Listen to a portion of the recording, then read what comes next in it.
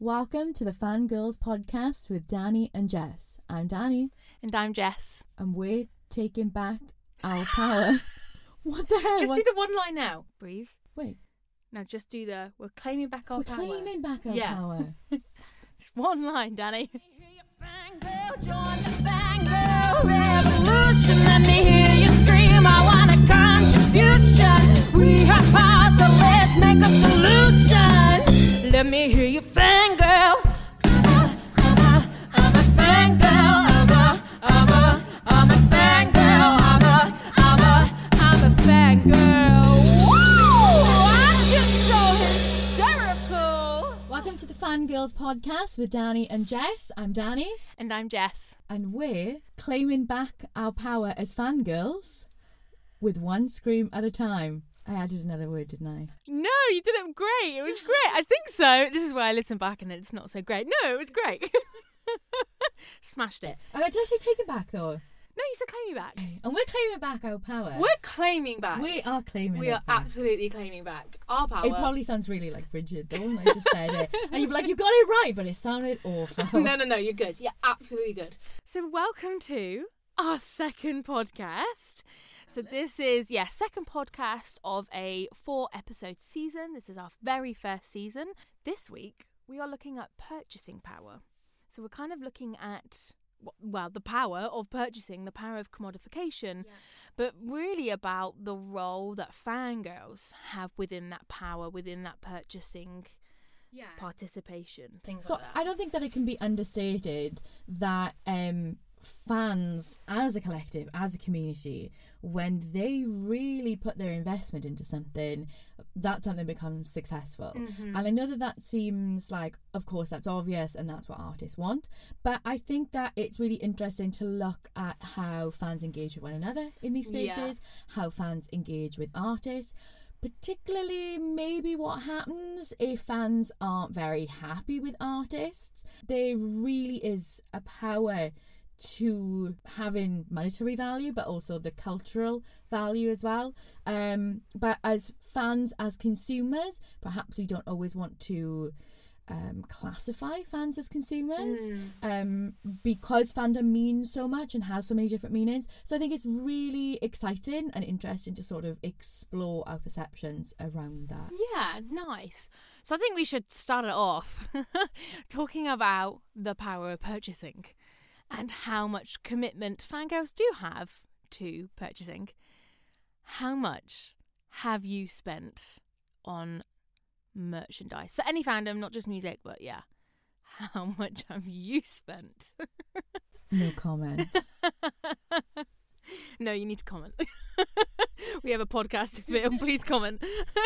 I think, quite honestly, I haven't done the math in how much I've actually spent. Yeah. My biggest fandom in terms of what I have actually invested is definitely Disney. It started during the pandemic because I couldn't go to Disney and was very anxious about having, I think we had about 3 different holidays cancelled because of the pandemic and because of different things, and so there was an anticipation that sort of built up, and I realised I'm qualifying myself now to justify my spending. But actually I started collecting Disney themed Loungefly bags, which are around probably about £70 a bag. Wow. Which is a lot of money, and I have a lot of bags. They're quite inexpensive. Are you the type of person that's like, I protect my bags and they do not go outside, or are you like, I will wear them everywhere and anywhere? So both. Okay. There are some that I do use and have used and probably will always use and sort of like swap out. But then there are other ones that I know that are collector's ones and they have the tags on and they are protected, and even maybe not necessarily like resale value, but has like value to me, or like is quite sentimental, or could be like particularly like a limited edition or a character that I like. That makes sense. So there's that. And then I started getting into pin collecting. Again, there is emotion involved in that. I don't just collect random pins. There's always something like a hotel that we stayed in, or when we've gone like to Disneyland Paris at like Christmas time, I bought like a Christmas pin. So there's always something to like remember what we've done. It becomes part of the experience. But with bags, you sort of need accessories. Like the years. So I have like mini year collection as well. There's quite an extensive amount of Disney merch that I have. I love that. Which, I kind of feel quite guilty about as well. And it's something that over the sort of 2 years of the pandemic is something I heavily invested in. And it isn't as intense now. Now it's very much like, okay, I did have a pin for the hotel that I just went to, and I did like have a bag and a pair of ears for the trip, but that was like, this signifies this trip that we went on that was like really special. Yeah. And I can remember it by that. Whereas before it was very much like overconsumption of like, I just couldn't get enough because my emotional needs weren't being fulfilled because I was stuck in the house. It's quite an interesting. But talking of pins, you bought me one from Disney World. Danny got me the cutest little Hogwarts pin that has like a little tribute to all the houses, which is just super cute. Yeah, I thought that you would like it. I wasn't 100% sure like what house you would be, but since it said Hogwarts alumni, I thought that's definitely Jess. Like, and we talked about it, you know, last week, and having a complicated relationship with Harry Potter. And I thought, well, this can be a pin that sort of signifies your graduation as well from Harry Potter and Hogwarts. I'm definitely a Hufflepuff or a Ravenclaw. You're 100% a Ravenclaw. And we're probably both a little bit of Slytherin. But yeah. I have no clue what any of these things mean. I've been promising to watch the movies since they came out. Yeah, no, you need to watch it. But anyway, back to the expensive merch. So, okay, lots of Disney stuff from yourself. I've seen The Room, so I have seen The Room. I can, the most expensive Disney bag I have is probably about £400. Wow. Wow. Our producer actually just like turned around so fast. If you can see me, you can see like that how my body's really tense and I feel quite embarrassed saying this. I will say that I had like to buy that. It's a Dooney and Burke and it's a 100th anniversary. I bought it for myself. It was last Christmas time and I'd had a little bit of like Christmas money and I'd also had a little bit of birthday money because my birthday is quite soon after Christmas. So it's definitely like a special treat. And so I think I only spent like £90 on it. I say only in comparatively. Girl math. Girl math. So that was girl math. Yeah, that was girl math. That was such. So compared to the fact, but I could have spent 400, but what I actually only spent was 90 on a bag that I've never used, but is a collector's piece. Yes. What about you? I do feel. Do you know what? Merch is really hard for me. I'm definitely a t-shirt lover. Yeah. I've always found it really hard to spend money on things. Yeah. I would love to actually be more like yourself, where I'm like, I'm going to spend this money just on me, and it's for something that's just mine, just because it's pretty and I like it. But no, I think I really struggle with merch and buying merch. I have a lot of t-shirts. We have vinyls. I have quite a few vinyls. That is something I care. Probably my books are probably the most collectible thing that I have. So I have a couple of first editions or limited editions, so they were probably the closest I get to having something that's quite expensive. But I couldn't tell you, I don't think anything's ever gone beyond £50 for myself. I mean, unless you count tattoos. I don't know if that counts as much, but most of my tattoos are for bands. There we go. So I have 2 for Florence, 1 for Biffy, Biffy Clyro. So hopefully no one breaks that's up. an interesting one, actually. Oh, I love Biffy. Not with the tattoos. Okay. Like, tattoos as merch. That's really interesting. Yeah, so that's definitely that's where my money. That is a would commitment go. as well. Yeah. Like I can that pack is away where the my Disney money bags. would go. I would be like, if I could, I'd be covered in band tattoos. Yeah. But like, oh, that's really interesting. Because I've always thought about getting like a Yumi at 6 tattoo and then just never done it. I have lyrics as a tattoo, but I sort of felt like it was a bit of a mantra as well, so I could kind of like justify it, but I've got to do to remember lyrics on my... I like album covers, visual logos, like all of those kind of things. Yeah. So yeah, I would definitely be more covered in tattoos if I had the money. So our merch decisions, the way we kind of present our fandom identity, definitely has a lot of association with how much money we're willing to spend. This idea of memory keeping is really interesting. But it's more than a materialistic connection into buying these things or having that financial support for those specific fandoms. I think like this idea of like when I attend these spaces, it's that feeling of escapism, and then I need something to kind of help me remember that feeling.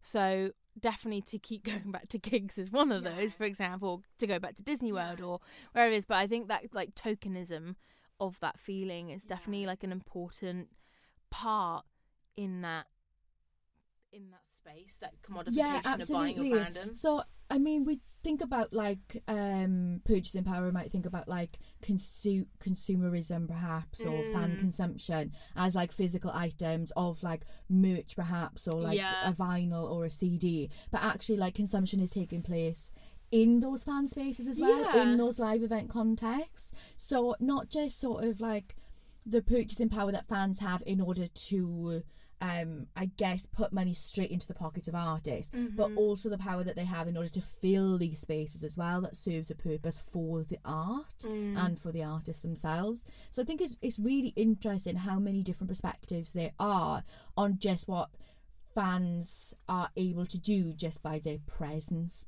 being there in any one of these fan spaces. Yeah, I think that's a really excellent point.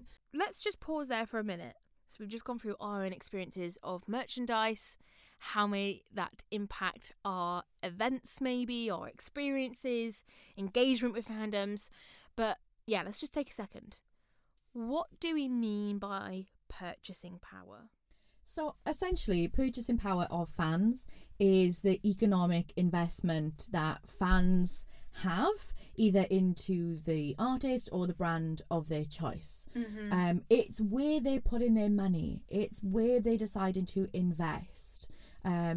It's really what makes brands and artists successful. It's off the back of that fan investment. And really from that then we can sort of flip the perspective a bit and actually see what that power of fans are and what they do and how they can have influence themselves. Yeah, and I think if we go back to last week we looked at what is a fangirl, and one of the kind of things to start identify what is a fan is going, okay, so it's about this level of gratification, how we show our gratification for things, which one of those things could be through financial support, that purchasing power act, but also for fangirls, it's a performative act of consumption. So this is that role of consumption. With fangirls, we usually think of that performative element. It's like quite hysterical, the screaming, the heightened behaviours, the youthfulness, hyper-feminine, hypersexualization of it. But now we have that consumption part, the actual purchasing of things, the money that is spent within all these different elements of fandoms, whether it's the merchandise, whether it's live events and ticketing, whether it's actually like more fashion, aesthetic elements, smaller tokens. But this is now the part of that consumption that they also do as well. But now we can see a connection between purchasing power and fangirls. Do we think that there could be maybe an association of femininity with purchasing power? I mean, I think it's really interesting to discuss because I think there's something to be said about socialization practices of women anyway when it comes to shopping, when it comes to parting with money. Literally all I can think of is like how it's stereotypically portrayed for women shopping as quite obsessive, excessive, buying too much. Yeah, just like Julia Roberts in Pretty Woman with all the bags in her hand and big mistake. Huge. So I think that there's something to be said there. Not that I've really explored it too much, but obviously there's a socialization practice, and I think then it makes sense that if you have engaged a group of young women or actually women of any age through those emotional connections, it's very easy to take it one step further and to see what kind of things that they will purchase essentially. I think that there's a lot of really interesting case studies in this as well. One thing that I'm quite aware of, and that's been in the news this week, is having celebrities doing adverts for retinol cream for your face. And so I'd seen it when we were in Florida. There was a Neutrogena advert, Right. and it has Jennifer Gardner in it, Ooh, and it interesting. also has Jenna Ortega. I think that's how you say her Okay. name, from Who's Wednesday Addams. Yes, yeah. So I did a little bit of research, because the Can be a really tagline dangerous product, can't exactly. Yeah. So the tagline is something like, "The best time to start retinol is whenever you feel like." it? Jennifer Gardner is 51. Yeah. Jenna Ortega is 21. I was going to say, I've seen a lot of things at the moment about the higher rates for teenagers using retinol Yeah, and like absolutely. the long-term damage it can start doing. So I think that's like a really interesting example. It instantly reminds me of the pink tax, Yeah, absolutely. and just kind of how it's shaped a certain ideal of shopping and commodification for Yeah. women, and the expectation that we're meant to be playing a part of that. So I do think there's kind of somewhat an exploitation. Oh yeah, definitely. I mean, this is one of the things that I'm so now acutely aware of just like how it's the exploitation practices from it, because it's not about being paid for art. It's not about wanting to invest in an artist. Yes. It's not about that. Yeah. It's the over commercialization. It's the number of products just for the sake of another product, just for the collection. Yeah. I know I'm saying this as a collector of one of the biggest like consumer brands out there. Yeah. I understand the hypocrisy, I really do. But I am human, and also I like to research. So let's just we'll talk about both. I think that having women just constantly fed that they should be shopping, that they should be buying these things, that it's a symbol of luxury, it's a symbol really of status. difficult as well, because when we look at the history of women and ownership of bank accounts and money, leisure activities, youth culture, that kind of behaviour, it's still quite recent. It seems like we could argue it's not, but all of bank accounts for women were the 70s. Yeah, That's it's not that long ago. 1976. Yeah. So there's my mum was 7 or 8. wow. When That's not that long ago. It's when not we that start long thinking ago. about it. So it's almost been created, those behaviours, how we handle money, the market around it has really been created for us as late consumers at the end of the day. Yeah. And that's the only way I can we are those later consumers. So as well, in terms of, I know we're talking about the beauty industry and sort of this popularity of retinol. Yeah. Which, by the way, did you know that you're supposed to start on 0.1% of retinol? I don't know. I don't use It's it. only through research. I don't use it. I'm not putting anything on my. I probably should. Maybe I'm at that age where I should. But it No. my limited Google search was basically the first one that was advertised to me was 4% retinol. That's high. That is high. How would I know? Do you know, if I Yeah. didn't do I know a little bit more research, how would I know? I didn't know you're supposed to start on 0.1%. Anyway, my point of saying this is that you're not supposed to use these products, supposedly, until you start to see the signs of aging, which Vogue had said is around about 40 to 50 years old. That's when you're going to start really getting the lines and wrinkles that this is developed to address.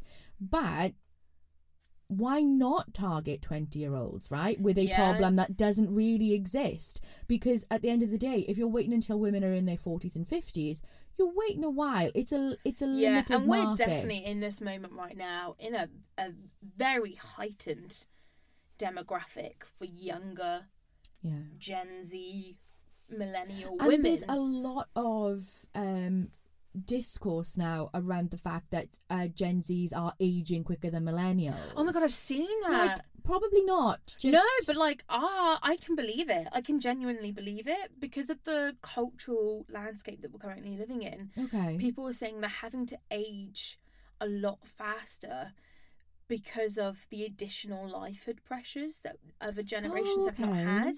So that mental pressure is actually doing a lot of physical aging for Oh, them. okay. So I do know that when you talk, I haven't done research. I've looked at TikTok.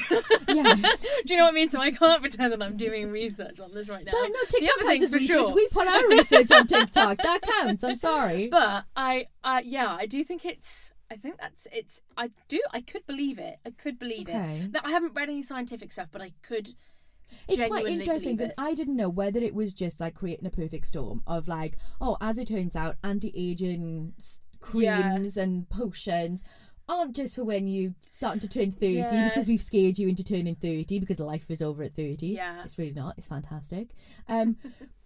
But now it's like, oh, well, as it turns out, you're aging faster. And oh, by the way, have you Yeah. seen Kylie Jenner? You know, like, oh, maybe you should be buying the retinol. Maybe we shouldn't be doing Yes, these things. yeah. So I wonder if it's creating a perfect storm. And I didn't mean to go off on one about sort of like beauty standards and consumerism But I around think beauty it's, products. you know, think about the Kardashians especially. They are the face of these Yeah. these products and of these brands and have created their own brands as well.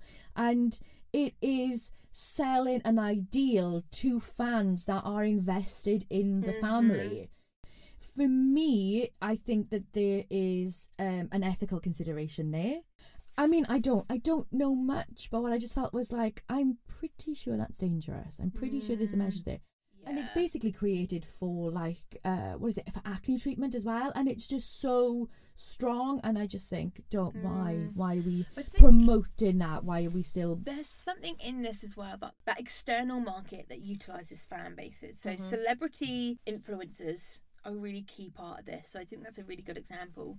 So we always talk about the touring industry as it Yeah. is at the moment. So we're seeing a significant change. I would argue that this is the most heightened version of touring that we are currently Yeah. living in, and I do think credit would always go to Taylor Swift, Beyonce, Oh, yeah. Harry Styles. They have made such an immersive Bring Me the Horizon actually adding into that as well. Oh, Bring Me to a Um, fantastic yeah. show. It's an all-round immersive experience, from the point of purchasing tickets to being like engaged with that new release, Yeah. to then creating outfits and having that more DIY influence, Yeah. and making sure you're on brand with that tour as well. Yeah. The Eras tour and the Love on tour and the Renaissance tour absolutely nailed that. I absolutely loved finding out that people were dressing up as Taylor's eras in Yeah. these in costumes. I say costumes, they're not costumes, as in these outfits Yeah. that are totally influenced by the album of their choosing of their favourite. And it does make a significant difference. Like I did the Harry Styles tour, having that experience outside of the concert space and being like, oh, I'm going to make my outfit. I'm collecting Yeah. this. I'm doing this. What are you wearing? Going online, checking out other ideas. Like, it's so immersive. Those it's so... are fan behaviours at the Yeah. like if we take away the consumption element, fandom is a labour of love, right? It is about creation Yes. as well. And so you know, you making your own outfits, like that's fantastic. That it Yeah. could not be, you know, that is just exactly what fandom is. When it does come to that purchasing power element, so we've got this like DIY, immersive, community-based values in this touring element of the industry. I'm obviously not talking about the ticket sales itself. I'm not. I think I paid £400 for Harry Styles, so I could be standing and. Well, I take paid some friends. £400 for a Well, bag. yeah, so yeah. I mean, it was one of the best experiences. I would Yeah. never have anything. I would pay it again. I would pay it again to go do it again. if I thought I could get a Taylor Swift ticket for Cardiff, I Yeah. probably would. Yeah, like they are amazing opportunities, and you know, I can't fault that whatsoever. What I find really interesting, what we're having with the touring industry, and we have always had it where people externally out of those fandoms have taken merchandise. If we go back to Kylie and Kendall, Kylie and Kendall with, what was it, Metallica t-shirts, wasn't it? Yeah, I think so. Yeah, so Primark does it all the time. Like, we've seen the external market take Yeah. fan-based merchandise and turn it into something else. This, however, was a whole new level. This was the first time that I was like, wow, Yeah. fan bases are now changing fast fashion. Oh yeah. The fast fashion industry is going, that is one hell of a demographic. Mm-hmm. TikTok, where fans are now making their own media, they are the voice of their work, of their, Yeah. you know, the things that they are valuing. So now fast fashion has this really easy way to research who their new client is. And like Boohoo, ASOS, like all of these massive fast fashion brands, they moved fast. Oh, they really did. They moved so fast. I remember with the like industry. scrolling and being like, oh wow, so like all this like silver and chrome is really coming back. Yeah. And then we had a discussion. I was like, oh yes, Beyonce. And I definitely have a pair of silver boots. I've never Yes, needed silver boots yeah. before, but I have some now. Yeah, but like all the pink for Love and Talk, it Yeah. was all like those DIY hearts, those kind of elements. I guess Taylor Swift was a little bit difficult because there's like lots of mix and match things. But it'd be like little things, be like one of like ASOS or something could be like, you go to the Taylor Swift tour, like you should check out these, or like they use lyrics or they use an aesthetic that's really Yeah. similar to that artist branding. So they're really getting a clear vision now of fangirls. I see conversations online about what Taylor's wearing. Yeah, I mean the is, whole like, green reputation. outfit. Yeah, it's Everyone, all there reputation was so many coding. shops that were like, well, green outfits are in now because Yeah, and that's it. And then so you've got snakeskin sort of everywhere because that's coded into Yeah, the album, into the artwork and everything. So yeah, it's insane. I don't know if you saw as well. So it was a little bit of sort of fans on TikTok, and we've had like the clean girl aesthetic that's come from yes. TikTok. Now we have Mob Wife, We have Mob Wife, which I'm quite happy with, but which also I was reading like last night as sort of like, you know, this kind of cry back or this like throwback to the nostalgia of like Tumblr as well. So we don't want it clean, but actually we want to be back yeah, in sort it's of like, candid, it's chaotic. It's, yeah, it's Kylie Jenner's pink hair, but we've got was it Mob Wife? yeah, Mob Wife. And leopard print as a neutral, and I God, I love leopard that. print as a neutral. But you know, all I'm thinking is thank God that's a trend because I need I new am leopard print stuff. I am leopard print as a neutral. Yes, Like, absolutely, all day, every day. There was a moment, and I was packing my suitcase not long ago, and I had 6 different leopard prints Nice. for outfits, and I was like, oh my God, I've never realised how much I like. And when I saw the leopard print as a neutral, I was like, this is me. I so see it as a neutral. And so all I just think now, thank God that's going to be easily accessible Oh, because I'm so I no excited. longer have to sort of shop on the outskirts of Boohoo and be searching for Yeah. random I items. love leopard Now it's I love it when it has its moment. But yeah, no, fangirls are definitely like the demographic as a purchasing demographic is something else right now. So have you seen the Taylor Swift cruise? Oh, you said about this. Yes. That I need is- to do some more. So it's not at all connected Yeah. to Taylor Swift. A company were just like, this is a demographic. Yeah. We will make a Taylor Swift cruise. A think I Taylor wanna Swift go. themed cruise. Do you? I think I want to go. But like that's wild. That is wild. That is to absolutely think, wild. Like how much money it is to, I don't know how much does a ship cost to hire? Because Yeah. unless they just were like, hey, we're all going on this one, but I'm pretty sure it's just for Taylor fans, right? It's just going to be Taylor fans. That is insane. The amount of like preparation, the Yeah. investment. You have to fill that cruise ship. Yeah. I'm guessing there's going to have to be like Taylor themed events and performances, It's a and lot. it is a lot. It's a lot of work. But and it's also, all fan led. yeah, I find that one really interesting. And the other one that I'm so fascinated with, actually 2 things, is locations and Okay. fandoms. So one is Forks in Washington, which is the Twilight home base. Okay. Now, you need to go look at it on TikTok. Yeah, there are so many stores that are just about selling Twilight-themed things. They have, like, signs in different places. Okay. Like, people will have, like, this is the Cullens house, or this is the... Like, really random, like, Yeah. knickknacks that are about this location Yeah. that has literally now become about a fan base. Your home location. Now, I love Twilight, but I Yeah. just... That is... Oh, my God.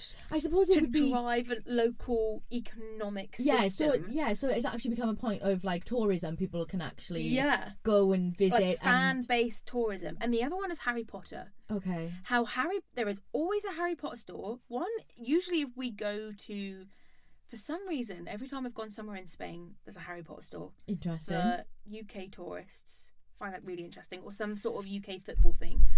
So Harry Potter, it's all over Edinburgh, it's all over York, basically any place, especially in the UK, that meets the like aesthetic of Harry Potter. Yeah. There's a Harry Potter shop.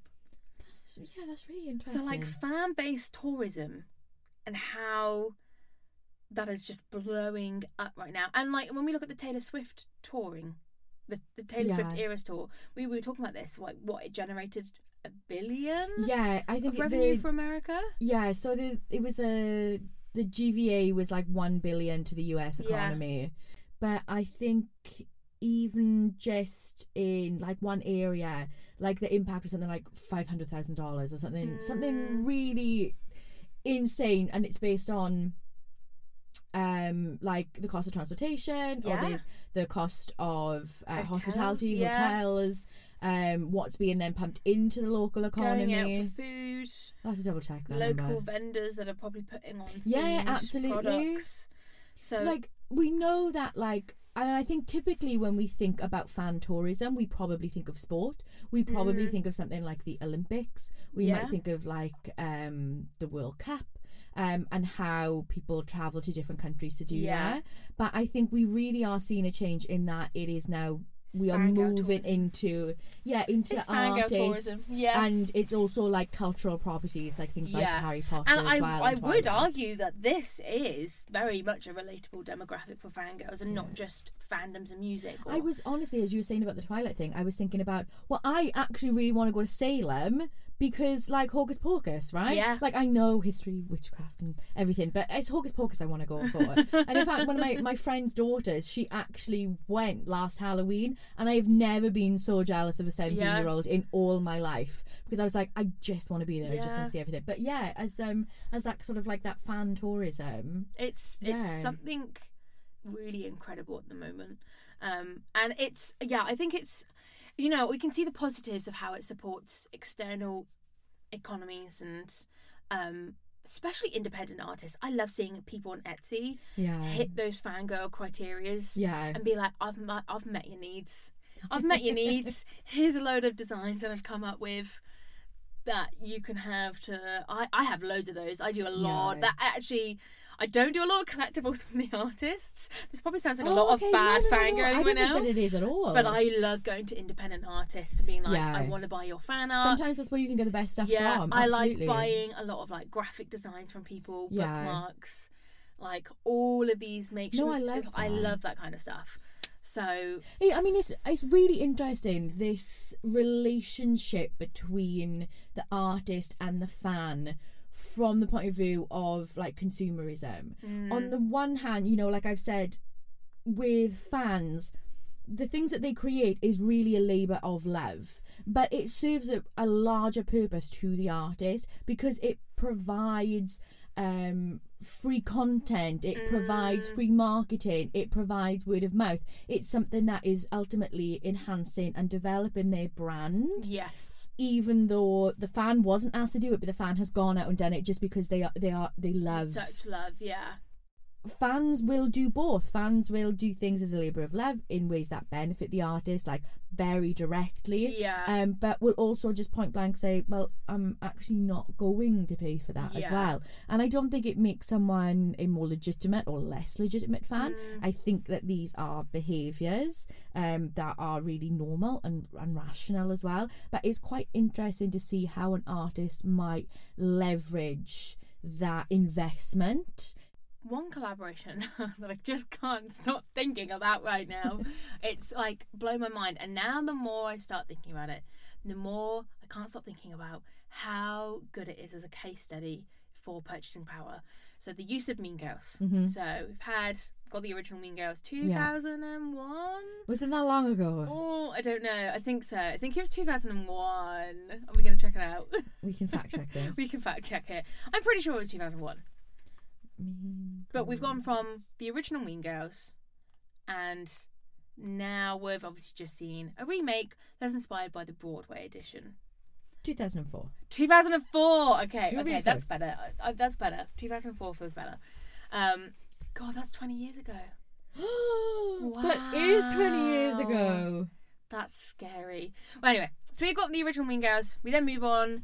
We have a Broadway edition, and now we have our new remake, which is a musical version of the Broadway, of the film, There's a lot of Mean Girls content. Yeah, but Mean Girls, outside of those 3 films, I have seen like pop punk events that use Mean Girls as a main theme. Yeah. I've seen lots of nightclub themes that use Mean Girls as a theme. Yeah. I've seen bottomless brunches that use Mean Girls as a theme. I see bigger shops go, let's do the Mean Girls effect, where it's just basically wearing all pink. There are hen nights. There are birthday parties for women.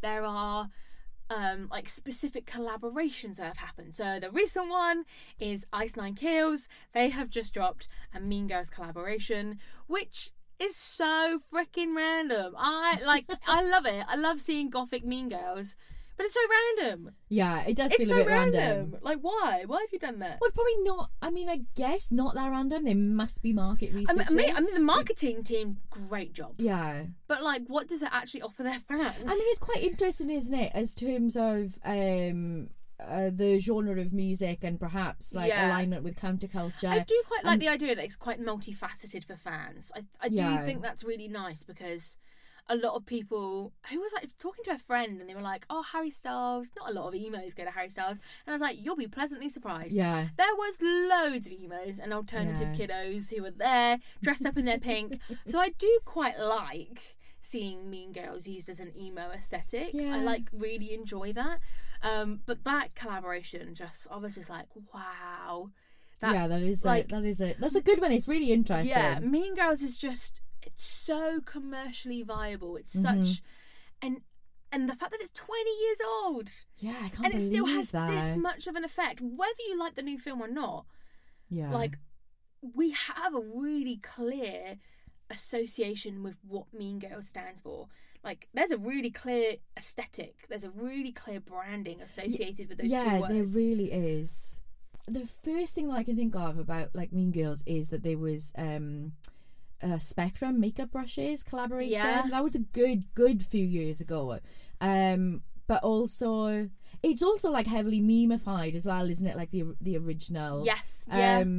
I'm sure that goes some way to explain it. It's of like just cultural. I mean, Tina Fey is validity. a genius in the sense that she's created something that's still quite timeless and is still quite relevant in different cultural landscapes, and then she did the Broadway edition. Okay. She worked on that, and she worked on the new film, so she's very much relevant in the adaptations of Mean Girl. And to be able to have that perspective and going, right, these are the updates I need to make it more relatable to this current audience who is that demographic for this type of film. It's really clever. But I do think Mean Girls is a really interesting case study. So next week it'd be great to have you join us for then. We're going to deep dive into communities. But before we wrap up, Danny, what are you fangirling over this week? The pressure. What am I fangirling over? The thing is, I was like, I have nothing, and then I was like, oh my god, yes I do. I am fangirling over the Blackout this week because I am going to go see the Blackout in a few days. So it is like a month of gigs for me. I am so happy about this. I want a month of gigs. I don't know how this has happened, but I have like 1 gig a week for 4 weeks. That hasn't happened in like the longest time because I am old and I am tired. But I'm gonna go see the Blackout. Yes, I'm very excited about this. In fact, at work today they were playing a Blackout song, and I was like, "This is amazing! This is so." I was like, "Who did this playlist?" This is great. That's why I'm fangirling over. Fabulous. How about you, Jess? What are you fangirling over this week? I'm still on Crescency. Is the book out now? Yes, it is. I have it. I haven't started reading it yet, but I just can't. It's just so pretty, and I just want. It's so pretty. It's so pretty. I just want to buy lots of post pics. artwork for it. Oh my god, it's stunning. But also download. I'm not. Oh yeah, I don't know if I'm going to download, but the lineup looks so freaking cool. Like what? It does look really, really good. I saw Busted got announced. Busted got announced. I know. How crazy is that? There's a lot of festival lineups. So the other one I'm really fangirling over. Sorry to give more action on my fangirl. Oh no, keep fangirling. The Victorious Festival it's in okay. Portsmouth. I've only done it once, and it was only for one day. But this year, I think it's on the Sunday or the Saturday. It's Natasha Bedingfield. It is Biffy Clyro. No, Okay. Danny, you gotta like Natasha I don't Bedingfield. like Natasha Bedingfield, unfortunately. Even the producer Joe, is saying, what? Whatever was going on at that time in sort of British music, I physically cannot deal with. I'm really upset. Well, you're going to hate me when I tell you that I really dislike Murder on the Dance Floor. Oh. I don't know what it is. It's just that, please don't come for me. I love that. Saltburn Did you like lovers. Kate Nash? No. What are you with these things? Lily happening? Allen? Tolerable, Oh but my not really into it. goodness. But like as a person, absolutely amazing. Like I love Lily Allen, but the music Oh wasn't my my thing. goodness. I don't know. I This think I is must have gone through upsetting. like a. Maybe it was all at the same I time. think it was your Welsh side being like, I It don't could. want nothing Oh to my do god, with it Britain. so could have been. But Natasha UK. Bedingfield. I didn't get it. I was. What year? Honestly, I don't know what year. It was kind of like a couple of years.